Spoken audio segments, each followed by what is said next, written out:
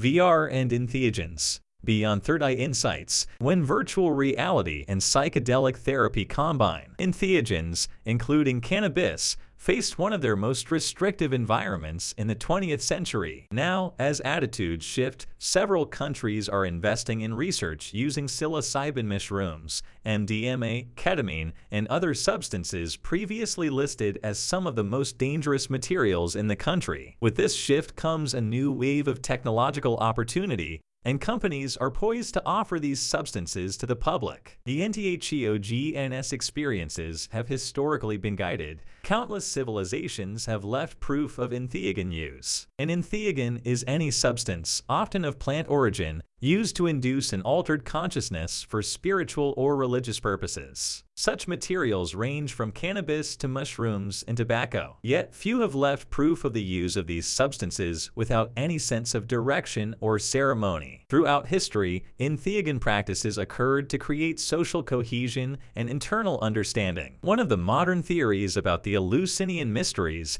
ancient Greece's most famous ceremony, is that they consumed ergot or other entheogenic plants to produce heightened awareness. Meanwhile, across the globe, South American people used ayahuasca for similarly enlightening ceremonies. Looking at this history of entheogens, it's apparent that not only did humans use them to gain insight, but that they did so often in controlled and consistent environments. These ceremonies were important for more than ingesting a substance.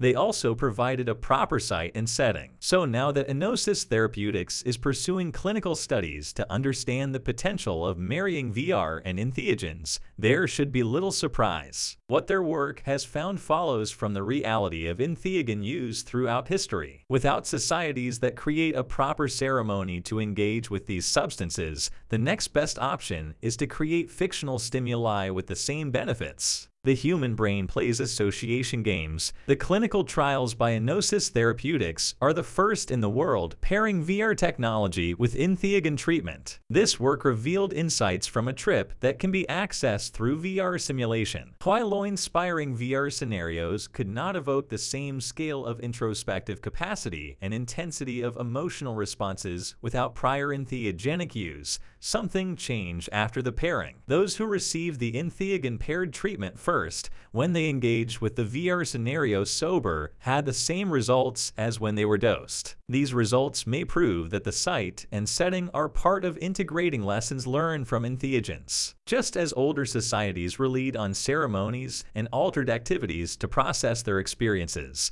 so may VR allow for the atmosphere for these experiences to be anchored. If a mother always lights up eucalyptus candles at bedtime, her children will likely associate the scent with rest. Now, if that habit was set while also giving her children melatonin, the brain could create an even stronger association. Further, if the melatonin was removed, that strengthened association could remain. Informing action through context and external stimuli is well practiced throughout humanity. So pairing stimuli never seen before other than under the influence of entheogens seems to access that system in the human brain. Though all the science isn't settled, it makes sense why this would be such a powerful union as a potential therapeutic strategy. One of the most challenging aspects of entheogenic therapy is that patients tend to forget their psychedelic insights even one day after treatment. This trial showed that VR might be the ideal tool for working against that, as it enabled subjects to re-access their insights without reducing. Shaky science is never a strong foundation. Just as in the world of cannabis, concrete analysis is the most legitimate path toward medicinal application. Accurate research means proper control and chemical profiling of all products. Thus, the products able to effectively improve public health are slow to release as it takes time to research. Now, Enosis has now partnered with Ovid Clinics and the Mind Foundation to perform the first in-clinic application of this therapeutic treatment. This is unlikely to result in a product immediately or within a year, but this is the best path forward. What has been revealed by their work so far does not mean that tripping in VR is enough to gain tangible insight into life. Engaging in such activities may work for some, But the philosophy here is about a well-controlled environment in VR, not simply the technology itself. Either way, the results are not incompatible with what has been seen previously. From the ceremonies of antiquity to modern MDMA therapies,